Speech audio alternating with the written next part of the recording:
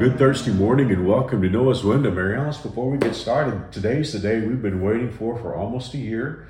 Mm-hmm. Concert in the Park is this evening. Mm-hmm. The carriage rides and the petting zoo and Chick-fil-A, that all starts at 5 o'clock at Andover Central Park.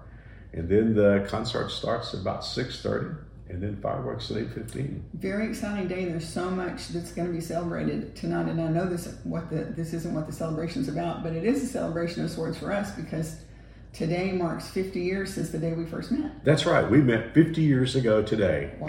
in a debate tournament that we were hosting at our high school, O.D. White High School in Fort Worth. It's so hard to believe we're even 50 years old, much less that we did something. We met 50 years ago today. That's right. You know, I still remember that night. In fact, we've been getting ready for the debate tournament. We were hosting it. Schools from all over Texas were coming. It was like the first debate tournament of the year. And I remember I got my assignment. I was supposed to judge a round. And you got assigned to me as a timekeeper, I guess. I did.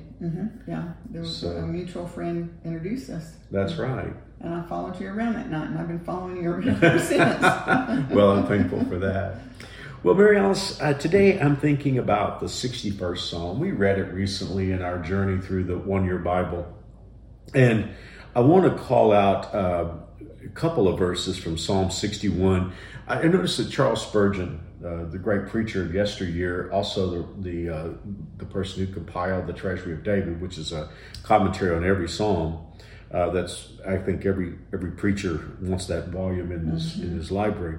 But Charles Spurgeon said this is a psalm that Christians have been going to when they're in trouble for centuries. And so that's where David is. David is in trouble. I want to just read a couple of verses, then we'll talk about them. He said, "From the ends of the earth, I cry to you for help when my heart is overwhelmed. Lead me to the towering rock of safety, for you're my safe refuge, a fortress where my enemies cannot reach me."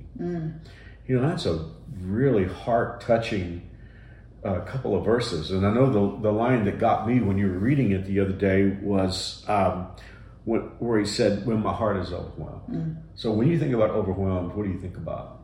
Oh, wow. It's so easy to be overwhelmed in this day and time with the threat of being in danger, with the threat of going without. You know, we live in a day where, you know, there's a lot of talking about grocery store shelves being empty. There's just a lot of things that could overwhelm us. Yeah. And I think it's interesting that he said his heart was overwhelmed. Yeah. Not his mind necessarily, right. But his heart. Yeah, so I think we can all relate to what he's going through right now. Well, let me just give you the little setting here. Many of you know the story of King David, how that in his middle years, his son Absalom tried to take over the kingdom.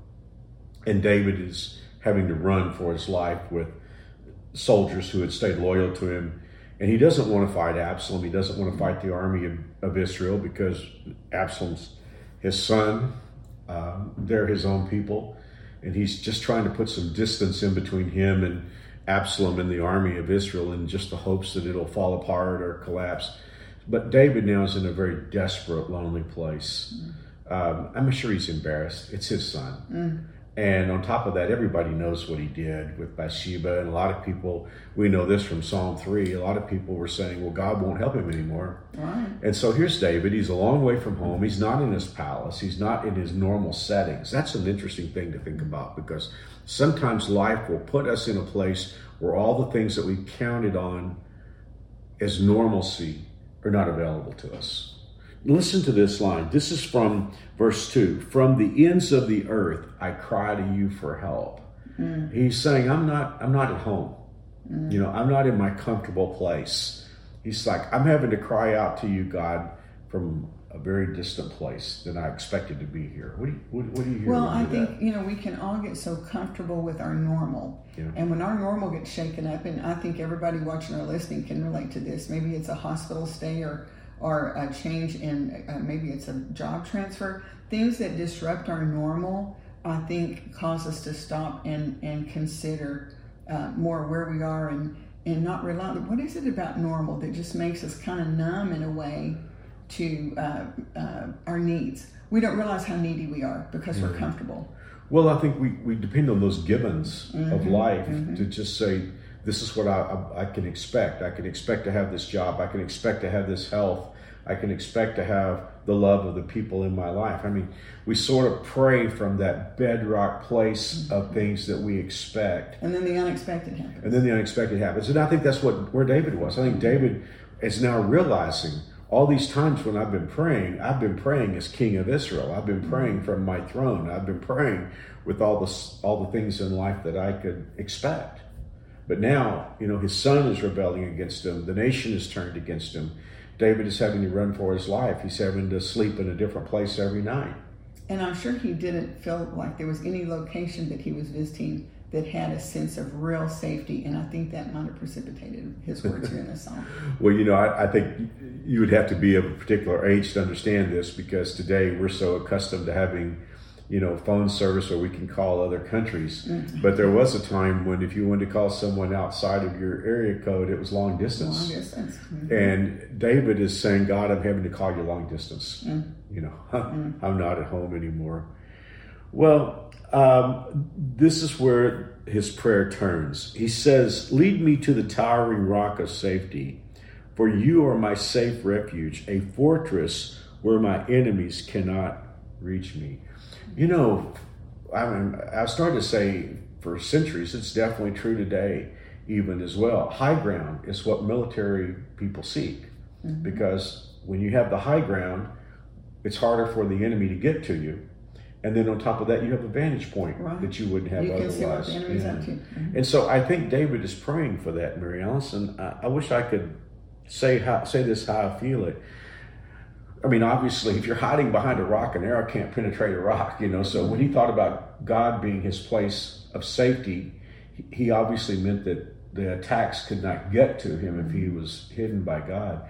But I think he also wants to see things clearer. Mm-hmm. I'm sure right now he's just a ball of confusion, don't you think? Oh, I'm sure. And I think we can all relate to that too, because there's so many perplexities in this world we're living in right now. We're wanting to represent and demonstrate the love of Christ, and yet the evil one's redefining what love even means. And so it can be really perplexing where we are. Yeah, it really can be. Well, if we were just to take all the metaphors out of this, the safety of the rock and the towering rock and all that, if we could just make this practical, I think what David is praying for is he's saying, Lord, I'm so confused right now. I've got my sin, I've got my son's sin, I've got the craziness that's happening in my own kingdom. I've got people here that are trying to figure out what to do. David is saying, God, there's just so much confusion here. I need your security, and I need you to show me what I need to see right now. Mm-hmm. I think that's the prayer that we want to take away from this. Because we will be in that place where we're so confused that we may even have a hard time knowing how to pray. And yet the Holy Spirit will guide us in. Yeah.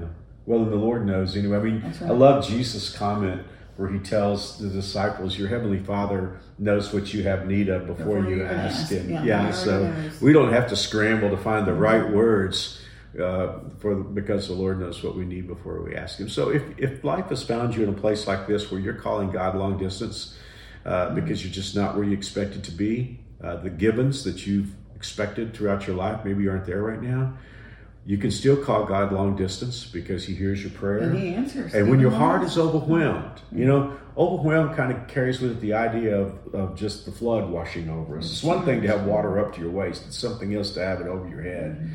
And when you feel like life has put you there, just remember to call out to the Lord and ask him to give you the security that can only come from him and to give you the vantage point so you'll know what to do next. Mary Alice, this is a great time to pray. Yes, let's pray.